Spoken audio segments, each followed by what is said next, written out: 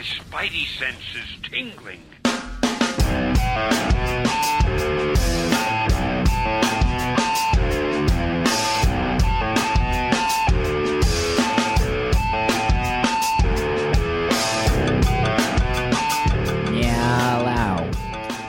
He likes to watch strangers pick scabs off themselves on the train, but he's not a creep, I swear. It's Slim, the host of the Paper Keg podcast, episode 112. Welcome to the show, paperkeg.com, 36,000+ followers. That's just straight up logical fact. We talk about industry, news, and the books we're reading. We'll do a book club every week. Same book for all three of us. Tom Strong, Volume 1.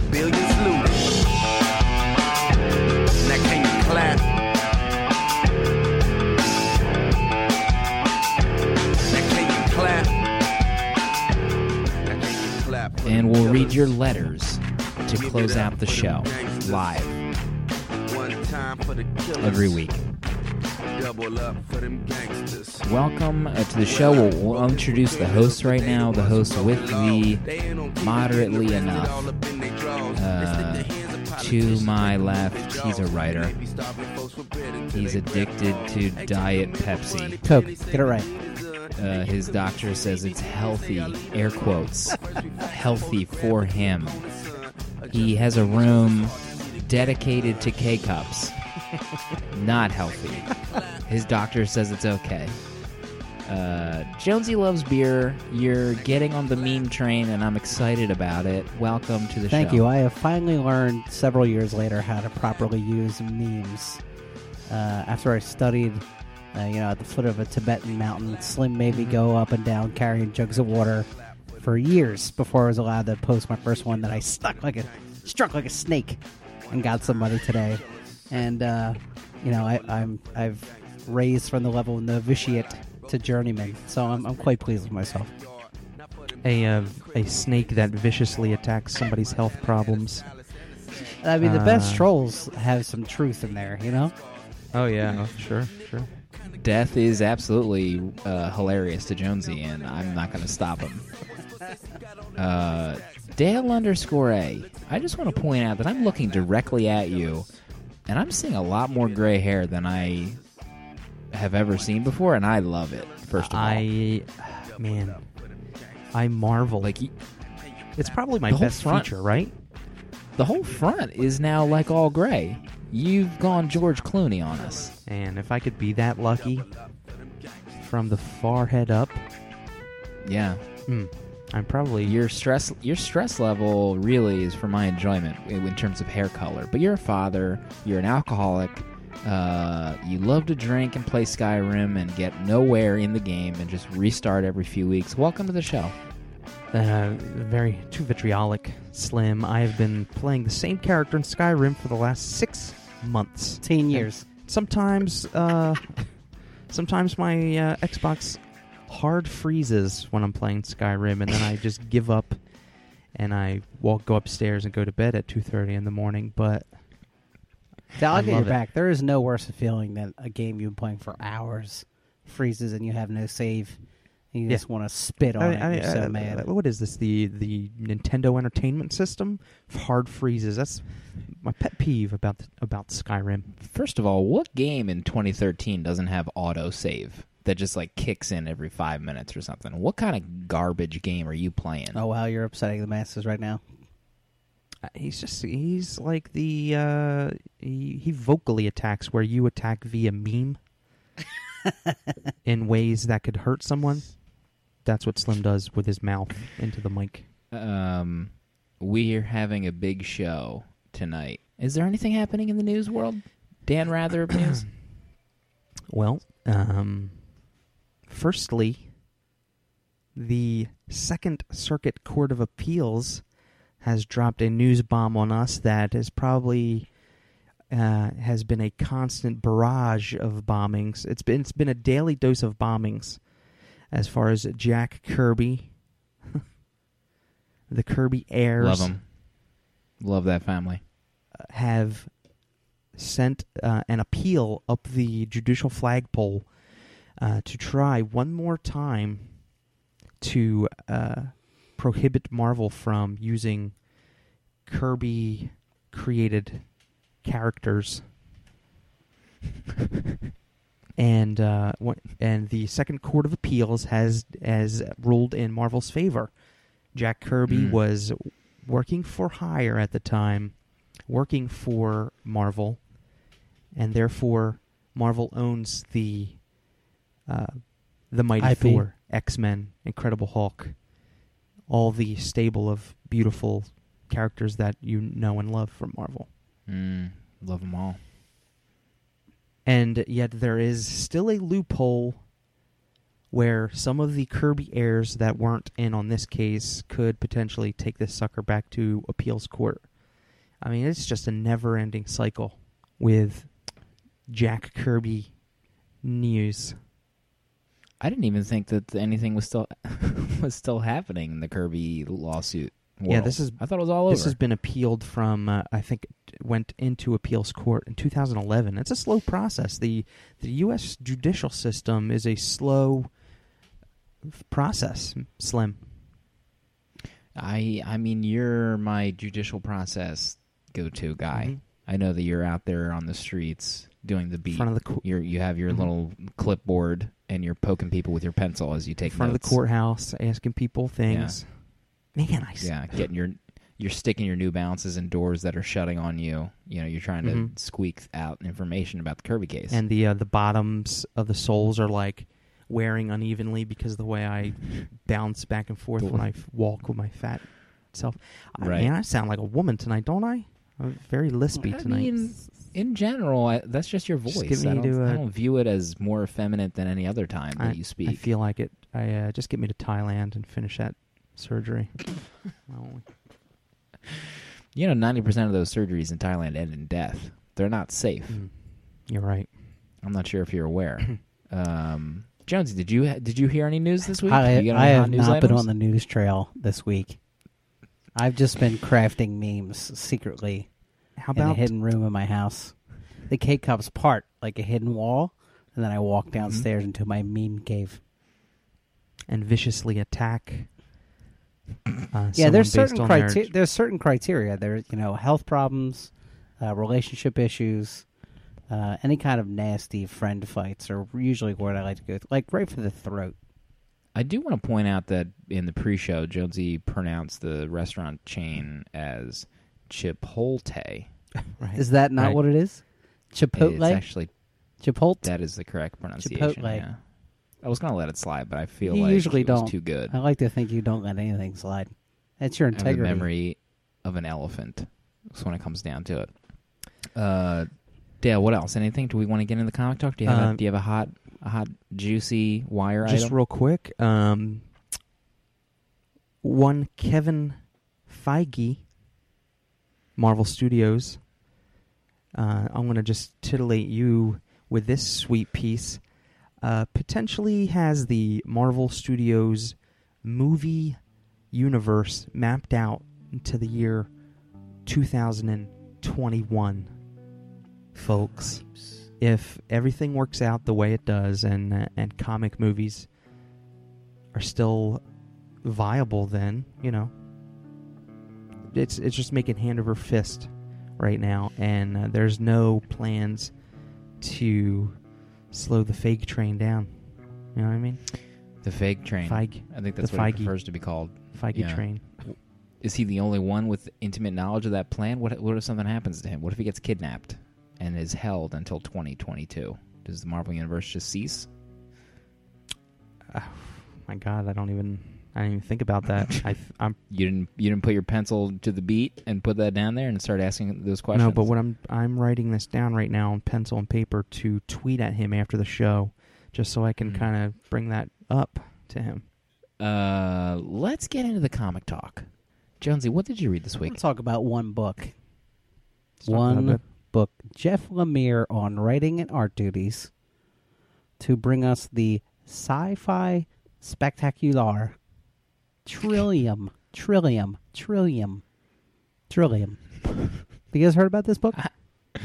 I'm amazed that you were able to pronounce that, normally, and you got Chipotle wrong. Chipotle. I have no idea. Chipotle. Yeah. Mm-hmm. All right. So Trillium is 2 stories in one. The first half of the book is a young space explorer xenobiologist who is part of the last remnants of humankind. A scourge-like virus has depleted the human race down to 4,000 humans left in the known universe.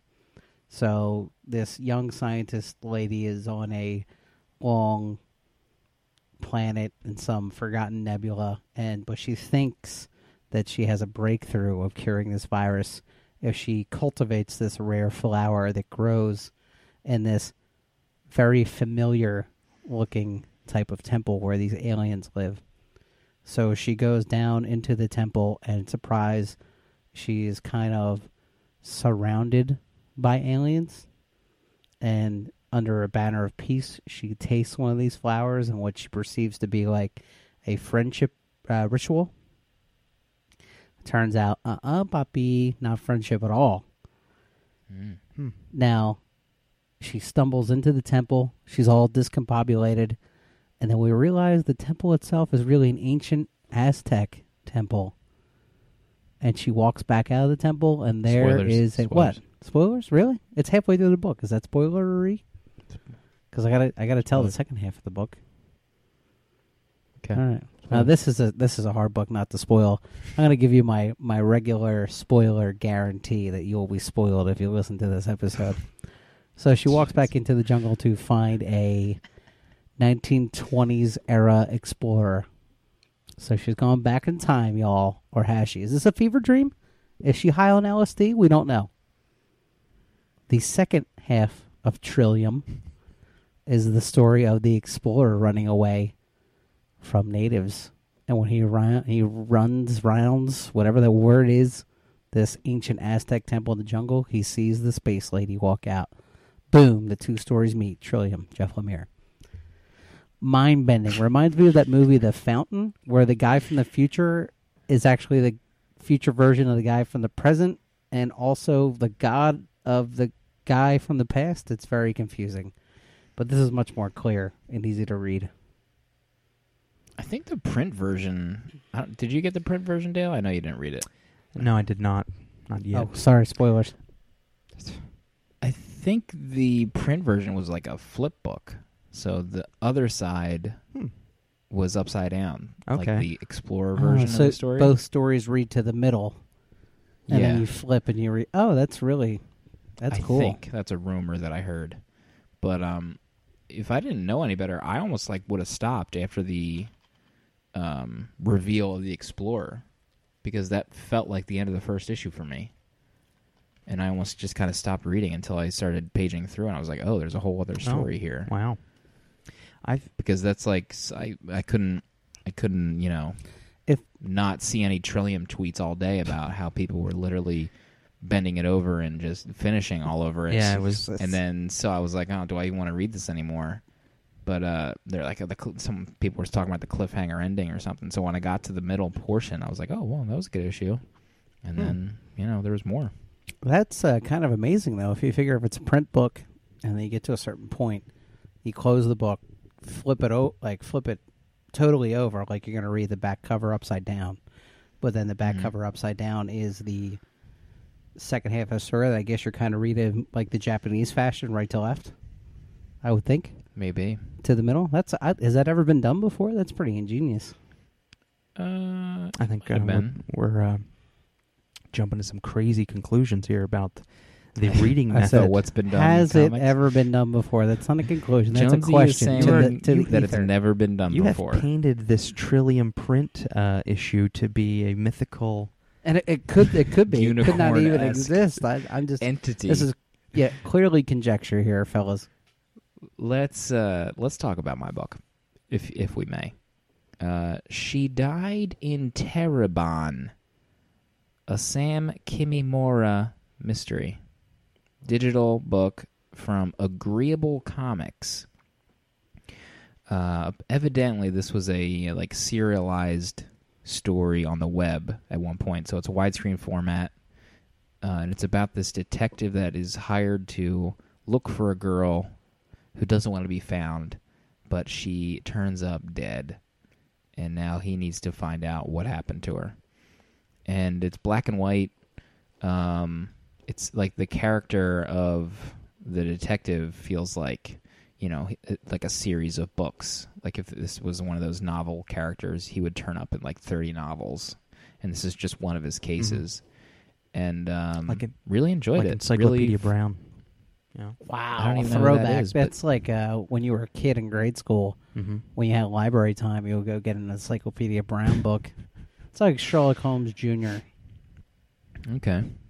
So this is from 2009, and each actual page you can see is dated like October 29th, 2009, and then there's another one November 5th. So it must have been really tough reading this on the web, like for one kind of page a month almost. But, serialized in digital form, you can just read, a year's worth in one issue, which is cool. So I don't have to wait. Uh-huh. But I think it's like $1.99. This is Act 1, they called it. I recommend it. Good little digital first. Is it just is it just like a mystery story? No. Yeah, it's like noir. It's like a I think they call it a noir, hard-boiled detective story. Let's see. Blair Butler. I'm not sure if you ever heard of Blair Butler. Declared that she died in Terrebonne reads like a lost Ross McDonald novel. And Comics Alliance named it one of the 8 best noir comics. There you have it. She probably read that right off the teleprompter there when she was talking about it. She might have. She might have. So I recommend it. Go check it out. Dale, what about you? Thanks for your rec. I am going to talk about The Bunker, number 1. Spoil it. You owe me that. Joshua Fiatlov. And do I have that clip? I think I should. It's a throwback to any new listeners. Fiatlov. Mark Farrington, former host of the show. Rest in peace. Now dead to us. Dead. And physically dead. And artist Joe Infernari. This is a special project between Fialkov and Infernari, a super creator-owned project. They are trying to do something with it, much along the lines of Private Eye by Marcus Martin and Brian K. Vaughan.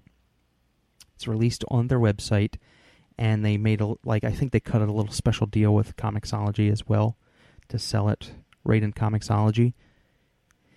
And The Bunker number 1 is about a group of friends barely hanging on by a thread. They must be friends from way back because they bicker like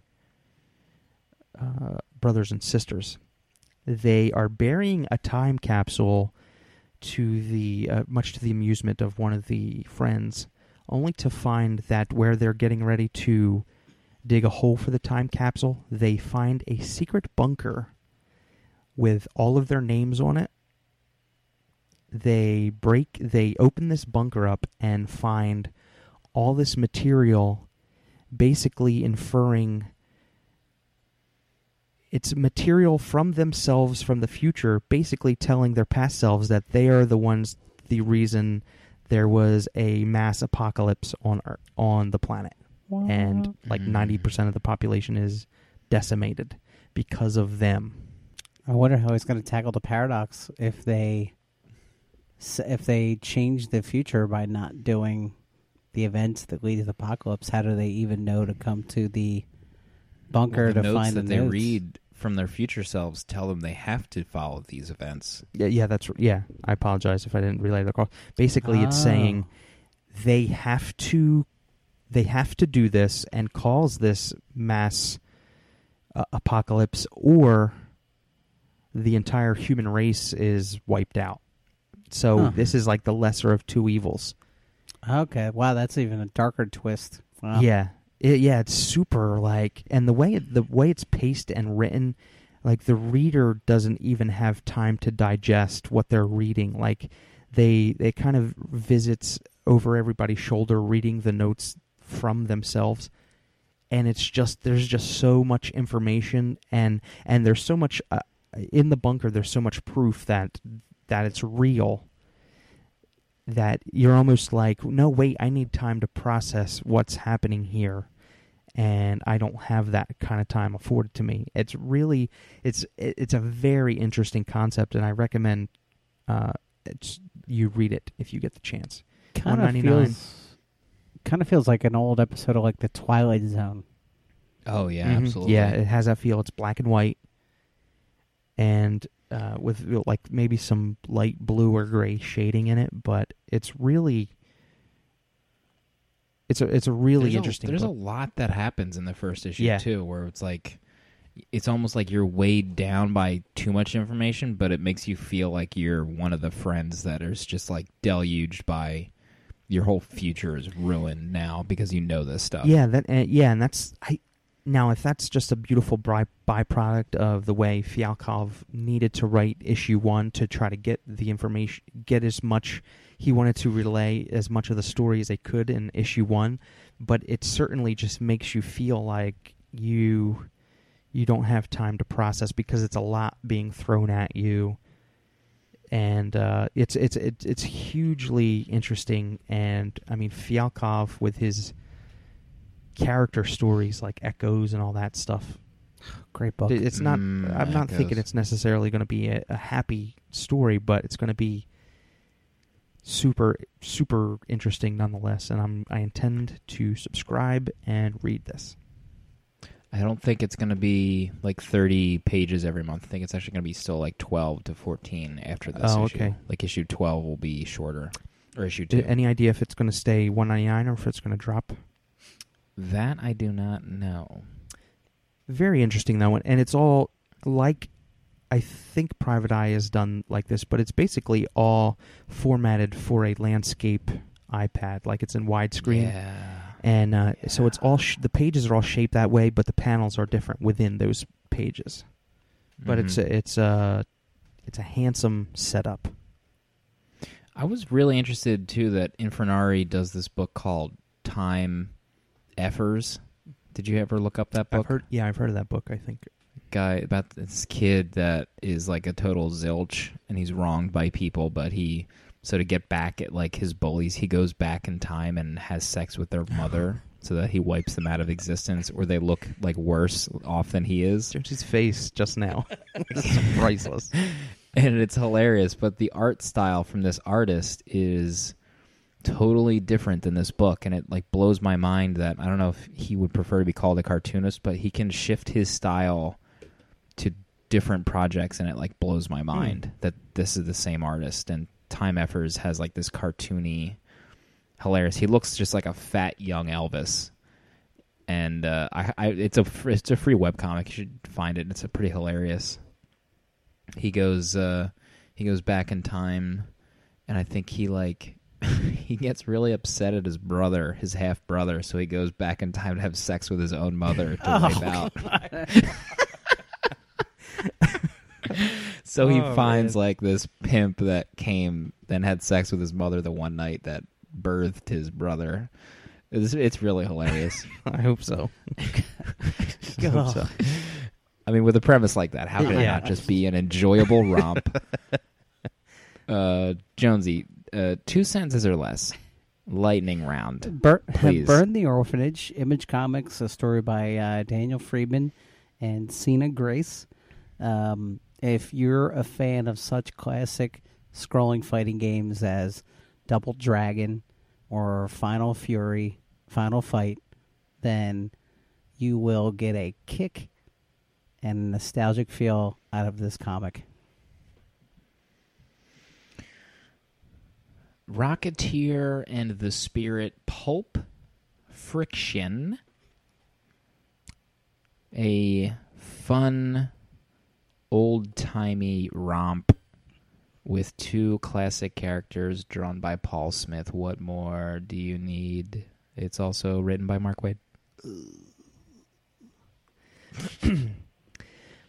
Wild Blue Yonder #2. Oh. Zach Howard, Mike Raked.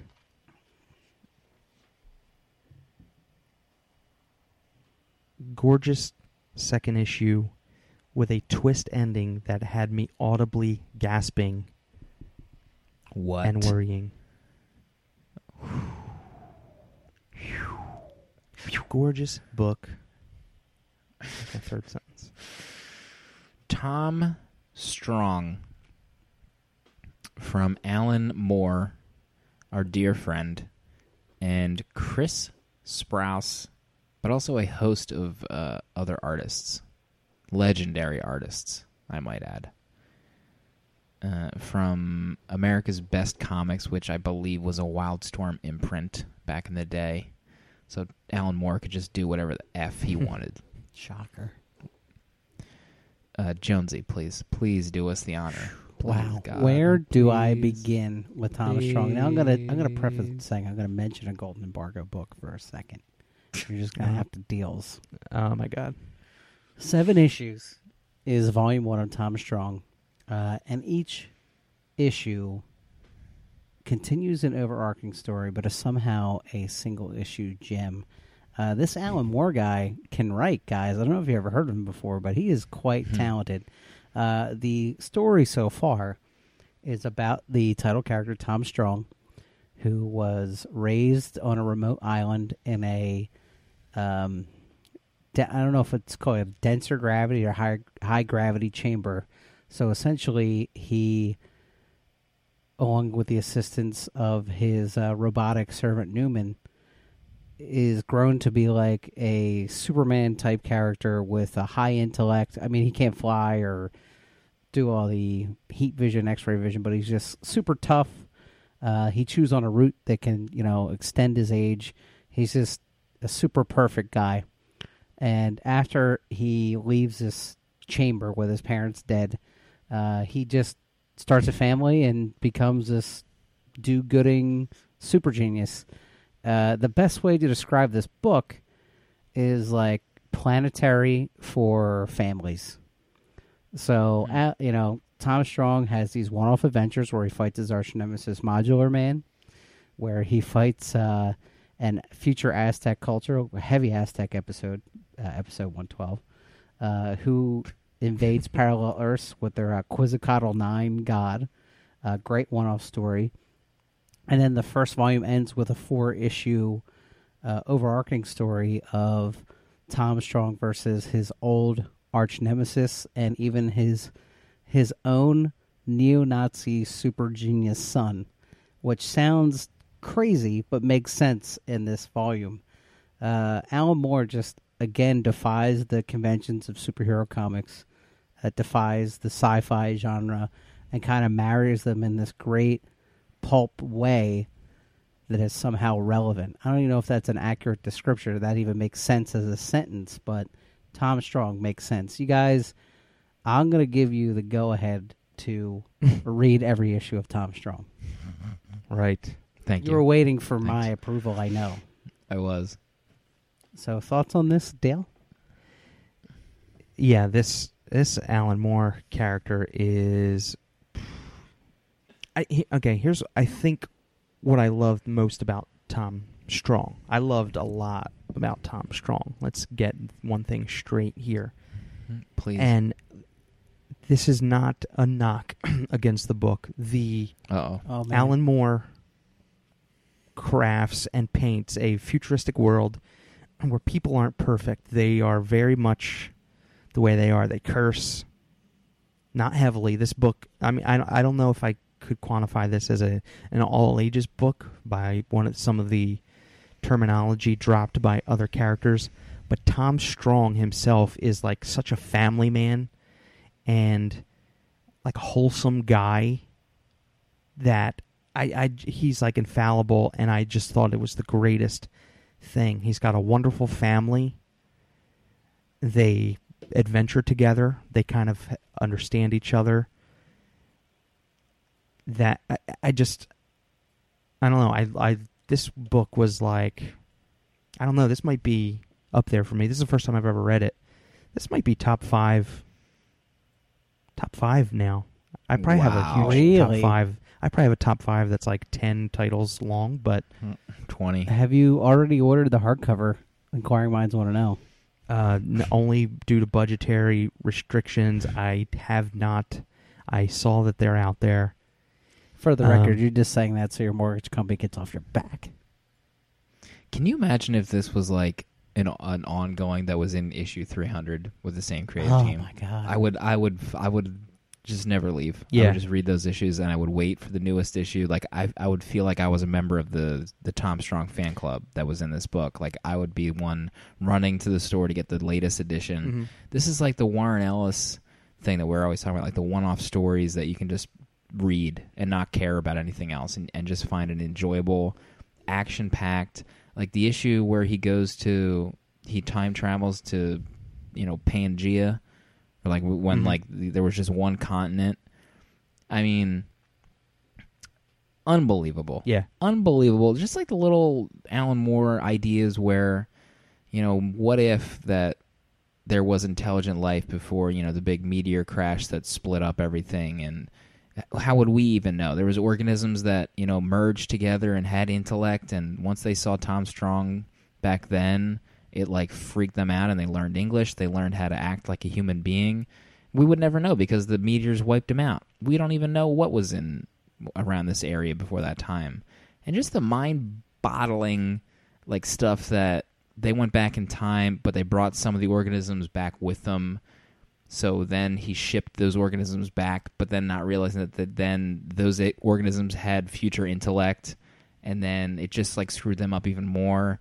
I mean, and then like this book is so fantastic. Mm-hmm. Absolutely. I mean, the Aztec Inca idea where there's a parallel world where the Aztecs survived and did go on to become this world-leading intellect culture where they were the best. And then they were the best so much so that they created their own AI and went across parallel universes to take over other versions of themselves. Amazing.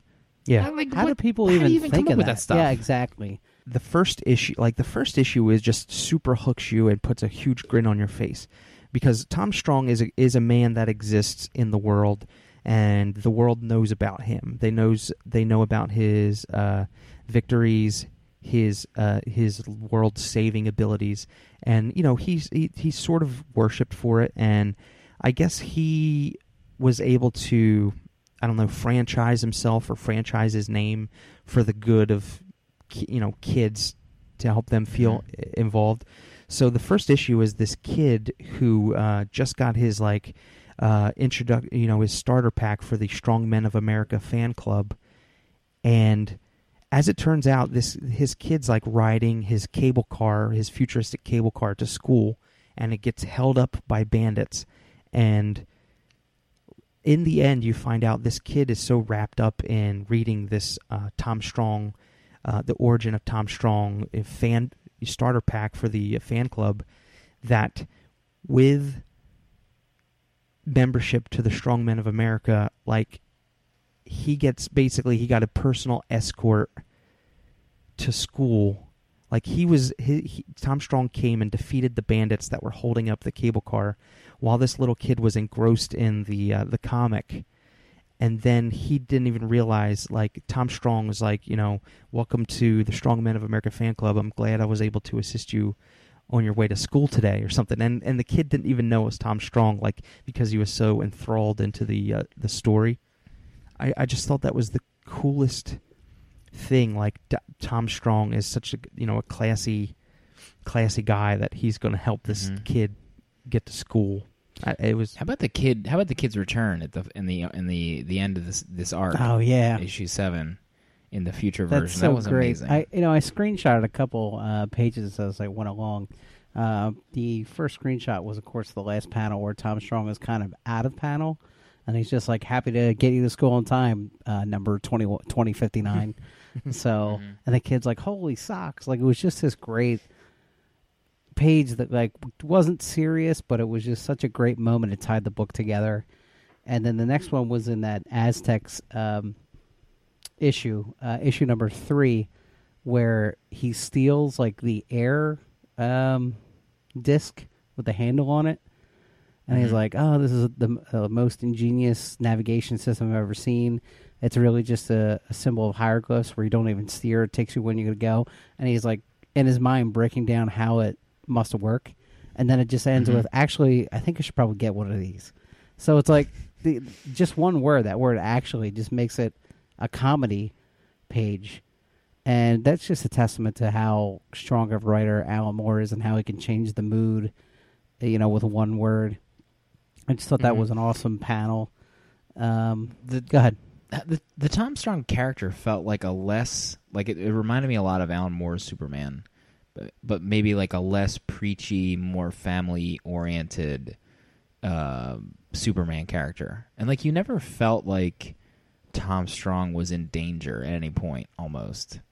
Like, he was definitely not. Like, in bad situations, but you just always felt like he was just going to figure a way out. And I don't know, like, it was like a mixture of Reed Richards plus Superman in this, like, great, just almost like you said, like, infallible. Like, he rarely ever made a mistake, even in choosing his words. He chose his words very carefully in the entire book. Which I think is such a great... It's so different from what you read today, where all of our beloved characters are fallible. They do have faults. Peter Parker, he's nobody's perfect, basically. And don't get me wrong, we love those comic stories, but it was just nice. It was just a nice, like, well written, superhero, maturely written superhero with the qualities of like an old timey superhero from the 40s, 50s, 60s. And I was talking with Tony Ice that I work with, and he read the new JMS series Sidekick, and he's like, whatever happened? Like, he was talking to me. He was like, well, where are the good superheroes at anymore? It's like Sidekick. I'm not sure if you read, is like a sidekick, like Bucky. His partner dies, and he's essentially just a zilch, and he like turns to like a bad scene, and he's just not a redeeming character at all. But this Tom Strong book is just, it's just like you want more stories constantly. Yeah. Like I want to download the rest of this and continue reading. Like I have the first like 3 issues in my long box. And for whatever reason, I must have stopped. I can't remember what year this came out. It might have been during my break in comics. But how about the later, I think starting with issue 4, there's like a flashback tale which relates to his present day problems. And issue 4 has like half the issues drawn by Art Adams. I don't think I've actually ever read an Art Adams comic. Wow. Like you only really know his cover stuff, like from back in the day. And he was never really a good monthly artist. I don't think he could ever really do it time-wise. But it was crazy to read like an Art Adams piece of work that wasn't a cover, and then now in my head compare it to Nick Bradshaw and Wolverine and the X-Men, because their styles are so similar. I loved how they tapped different artists for the flashback and flash forward scenes in Tom Strong. I did notice there was one flashback scene by Jerry Ordway. I didn't take notice of the other names, but that's phenomenal Art Adams. Dave Gibbons from Watchmen. Oh my God. How long did this end? I wonder how it ended, why it ended. I don't know why it ended, but it ran for, I can tell you in 2 seconds here. I want to say 36 issues, and it ended in 2006. That's really not a bad run. I will probably start downloading these this evening.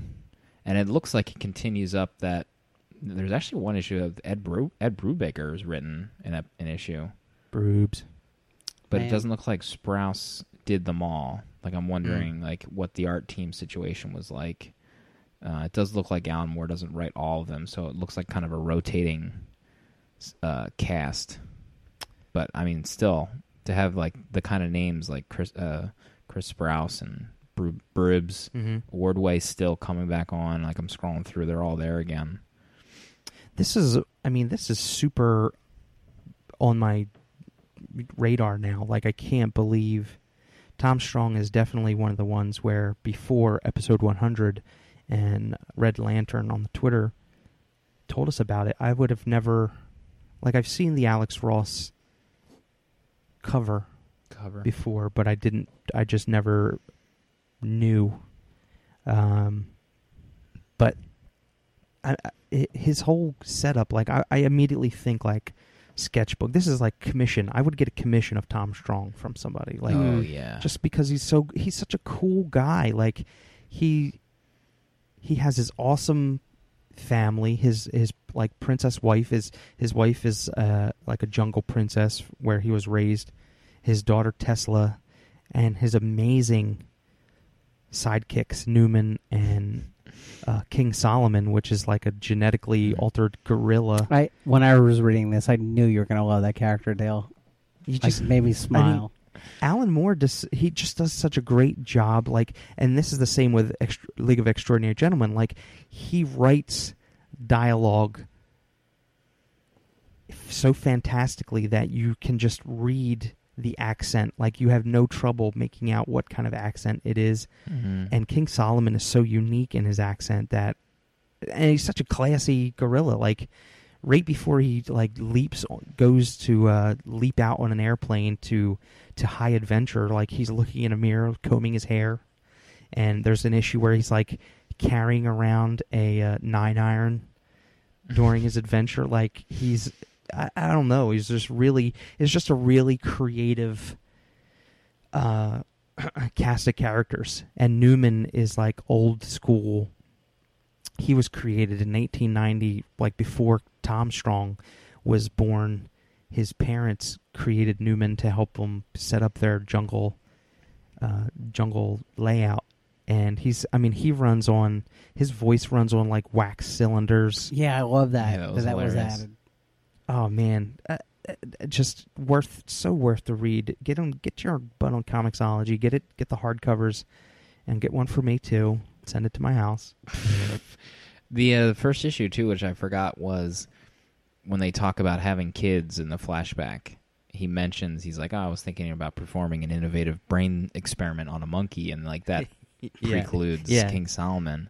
I think one of my favorite moments in the book is like a silly small one, but issue 7, I think it is, opens with a no dialogue page of King Solomon like getting up and getting ready for his day, and he goes over to the mirror and just starts combing his hair, and like he gets his coffee, and then the next page is him leaping out the window and jumping on Tom Strong's wife's like jet plane. And I was like, man, that was such a great little segue into what was going to happen. And it was just this minor addition, but first I want to say that Nazi nutcase was just super sexy. She was. That Chris Sprouse She drew. had it going Good on. Lord. My heavens. I mean, she can probably change, guys. She can probably change her ways. We'll just work through it. But the scene where the wife encounters her at the end, oh man, and she's just been building her anger for like 3 issues, and you think she's going to snap her neck, and oh man, what a great scene where she just rules the roost, if that's even the phrase, and she just laid it out there. And it was so cool, and it felt so good because it wasn't Tom Strong defeating this Nazi. It was his BA wife, who, you know, is like the core. She's just as strong a member of the family as Tom Strong and everybody else, and she's just like, you don't come in my house and start essing all over my family. My husband. She started breaking her down, and it was the way it was written. She didn't even do anything physically, really. She just like looked into her eyes and told her that was that. Like, you will never do this again. You will never come into our house. And she was like broken immediately, which was amazing because she literally showed no flaws or weaknesses up until that point, until she encountered the wife. I kind of, to speak more broadly, I kind of think this book isn't about Tom Strong in some degree, because Alan Moore is not afraid to let Tom take a back seat and just focus on the villains or focus on, the supporting cast. So, Tesla or his wife or even the jungle culture he came from.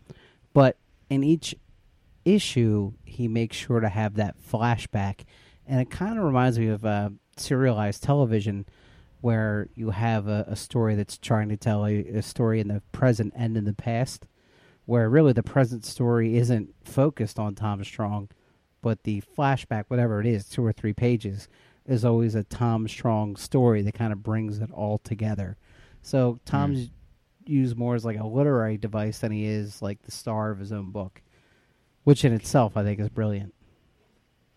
The guy, when you get down to brass tacks, the guy, he writes a hell of a book. He writes a hell of a comic constantly. I've never been displeased with Alan Moore as much as I usually lose myself to the myth of Alan Moore and him, the hermit that we all know and love. But I'm Just completely a beard, amazed. 9 foot long. And it was so nice that it was so. The book, I don't know, compared to a lot of his other stuff, it was very light and airy. It's all, no matter what it is he writes, it's entertaining. But this was just had like a light-hearted feel to it, where it wasn't too heavy. There wasn't any, women being handled wrongly, Mm-hmm. as it does in other of his books. But All of his books. oh God, Tom Strong, you got to read this. You really should check Tom Strong out. Yeah, I think Alan Moore has a stigma for his work, for better or worse, likely worse. But read Tom Strong. Mm-hmm. You want to find what comics can be and what fun and enjoyable adventures. That's what Tom Strong is all about. Any closing words, Jonesy? No, I just want to Loves beer. kick myself for how long I let this book slip by and had the opportunity to read it for years and never picked up on it. Kick myself. I'll kick you. I know you would. Possible. I'll meme you about it, though. We got your your runner's name. letters. I'm gonna open them up. Farrington's gonna read them To you. God rest his soul. Letters at papercake.com. Folks, the King letter writer, once again, reporting in at Dragonfro on the Twitter. Hey fellas, I just have one word to describe Panucci's appearance. Scandalous. Got caught up on Thanos Rising yesterday. Hung. Jason Aaron is doing a marvelous job with this title. I'm a big Thanos fan, and seeing some updated history on him is awesome. I really love the nod Aaron did in issue 3 mentioning Galactus eating worlds from the Starlin cluster. Fantastic. And Aaron's Thor, God of Thunder is amazing as well. I can honestly say they're both opposite of a pile of people. I can honestly say they're both opposite of a pile of poopy mountain trash. Hashtag Columbus. Ultimate 6 rebuttal. My biggest problem with Hairscene's art was the faces. Everybody was squinty, and some were hard to tell apart. And then there's Thor taking more than 2 seconds to take down Electro, and then getting praised like a puppy for not peeing on the floor. Hashtag terrible. There you go. Thanos Rising book disturbs me. Really? In the psyche of Thanos. It really does. It's a dark Because book. you thought it was eerily similar to your own psyche, or? Just because he's like a disturbed guy? He's a very disturbed individual. Oh. He starts out like a... Have you read it at all? No, I haven't read it.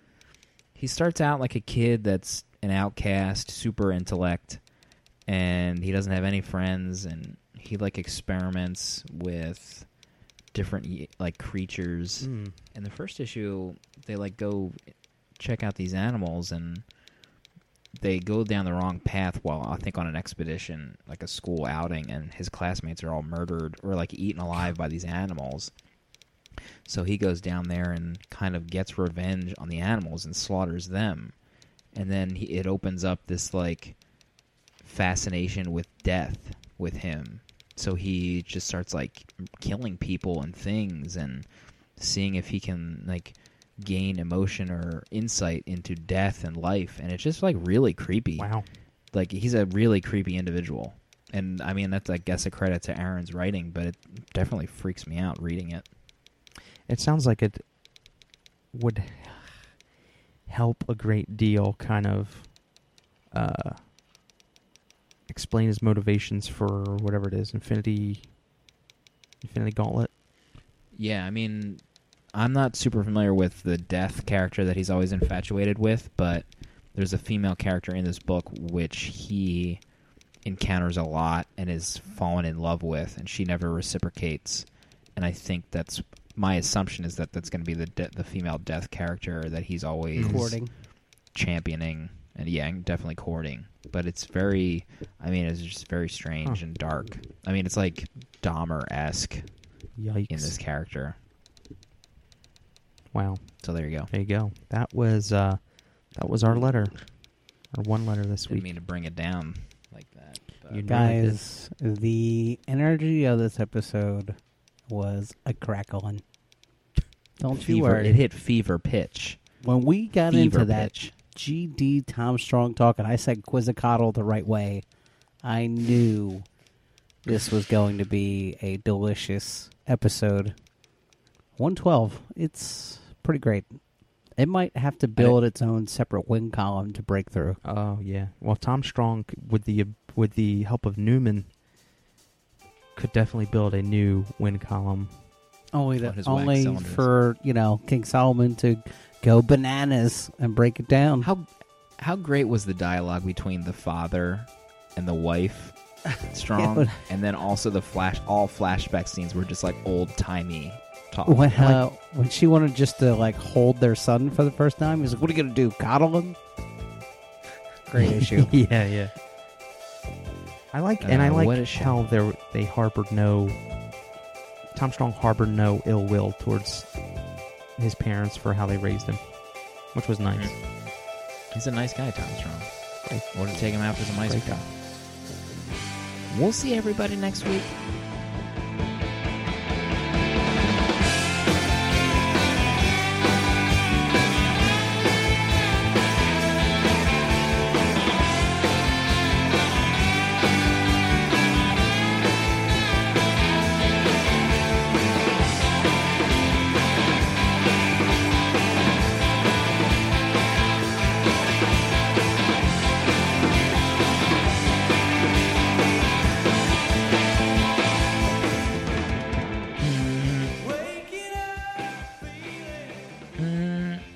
I immediately thought of life spoilers that you probably couldn't guess. Chris Somney drawing my Tom Strong commission. Guessed it in my heart. Oh man, could we somehow orchestrate virally him drawing Tom Strong in his next sketch? Like, you should tweet that. Man, how great would it be if Chris my God. Somney, not his Twitter name, drew Tom Strong? Yes. And then he's like, his next sketch would be like, "Hey, it felt like drawing Tom Strong today." If You just I, open the chamber where he sleeps in your basement and just put a camera on it. Would be even better. If I go silent during this fireside, it's because I'm tweeting that very thing. That's how that Indiana Jones sketch help happened. get that ball rolling. Oh man. Oh God. Can you imagine Mark Waid and Chris Somney on a Indiana Jones monthly comic?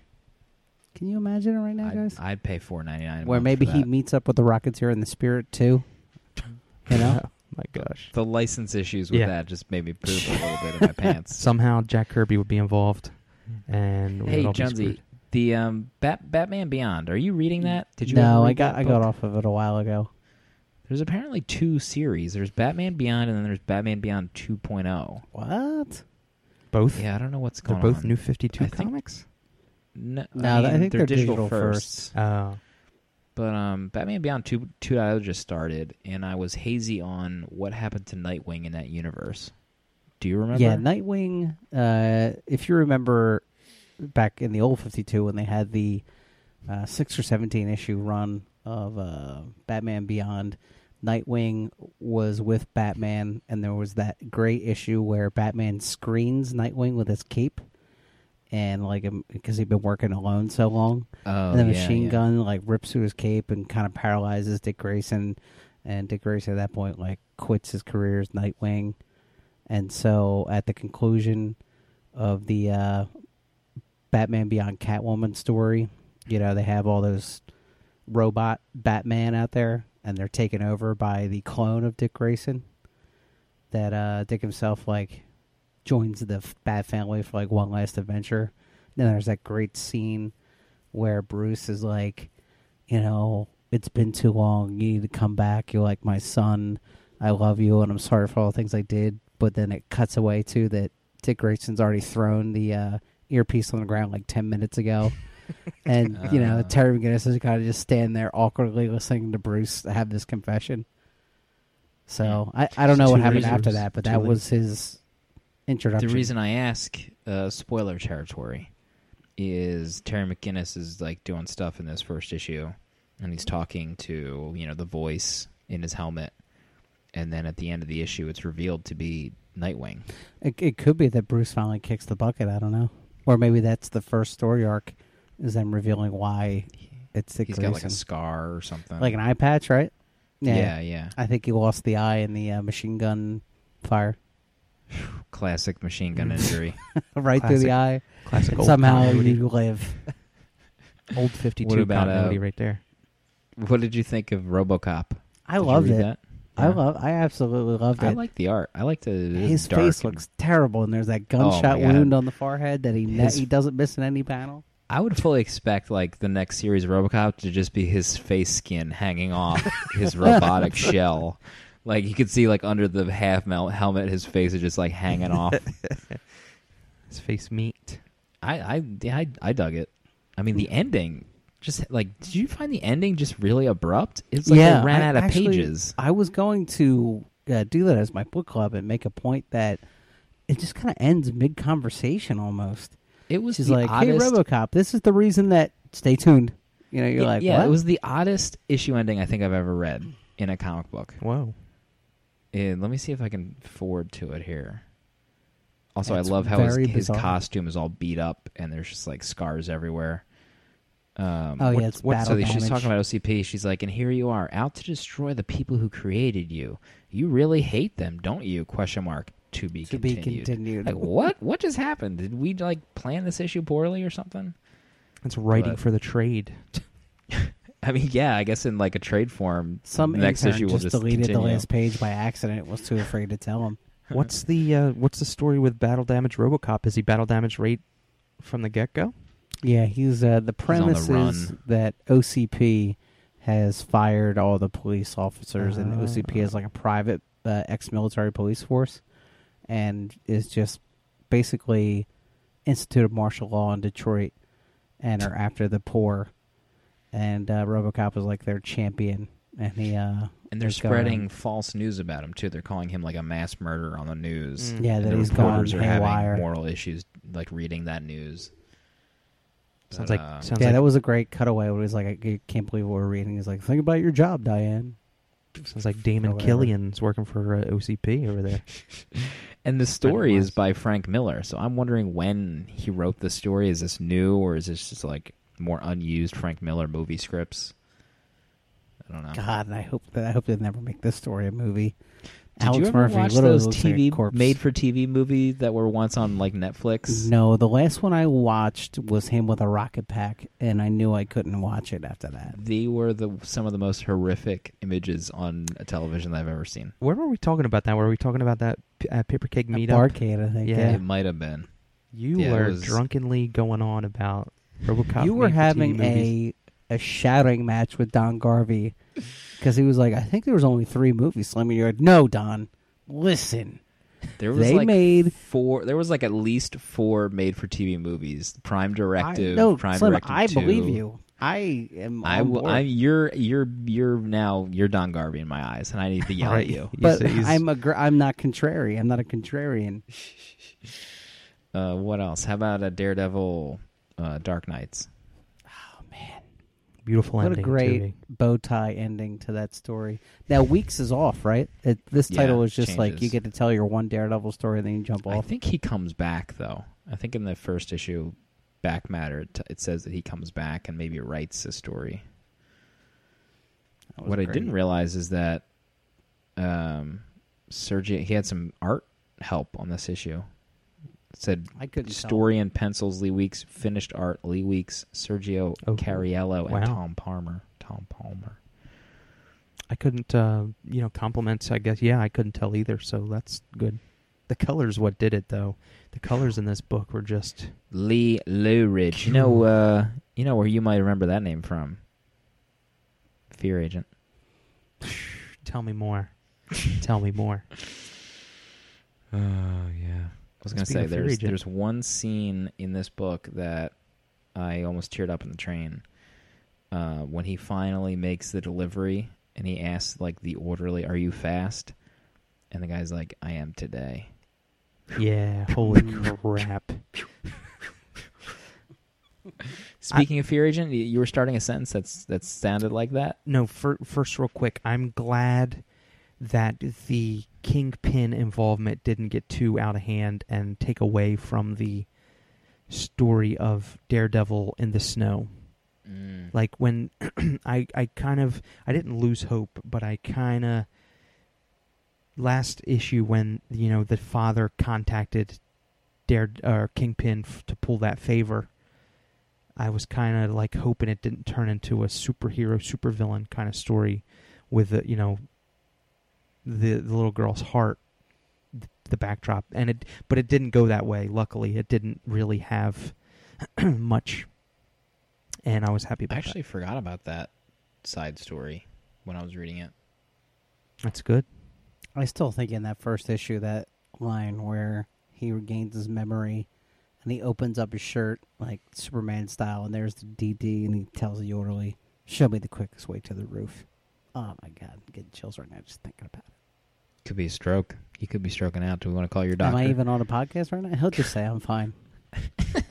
It's okay. It's just a recording of him saying peak physical condition. Well, you can see out of one eye, right? So what's the problem? And it would just be a vine, a 6-second vine of a Diet Coke emptying out on the floor, like it's spilled and it's just leaking out on the floor everywhere. Mm-hmm.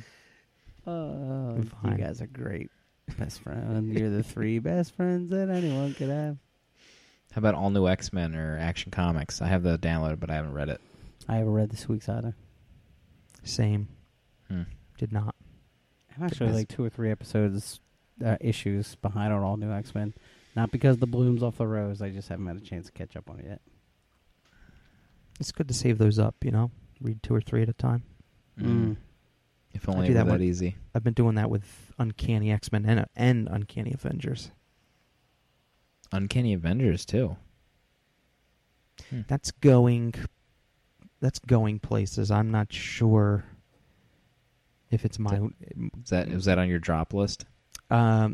That's actually still it was gifted to me, one of those mail subscriptions for Christmas. So you're probably on issue like 3, according to mailing. Yeah, subscriptions. exactly. They're so 4 far will behind. be to you in like 3 months. I just redeemed issue 10, I think, or 9, Oh, 10, okay. but I didn't read it yet. There was something else I read that I liked that I didn't talk about.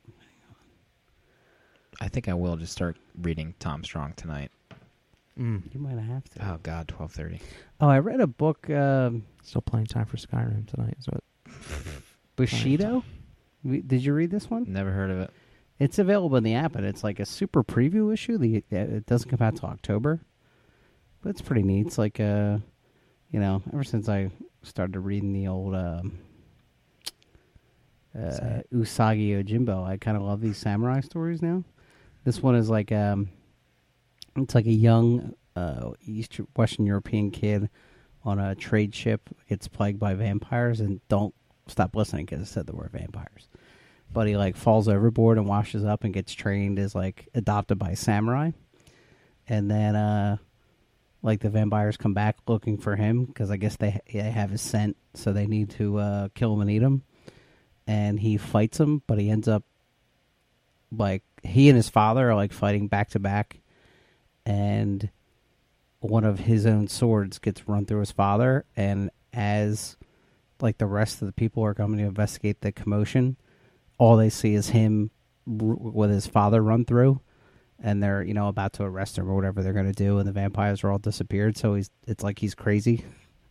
It's kind of cool. It's only a preview issue, and I think it's only going to be a 3-part mini, but it doesn't start till October. It's very strange. You know what looks like a lot of fun is that the Star Wars book from Dark Horse. Yeah, And that they're could be reading- that is could it be out? really cool. I think that could be I really, think really good. soon. Oh, it's not out yet. What's the title? The Star Wars. Oh, really? Great.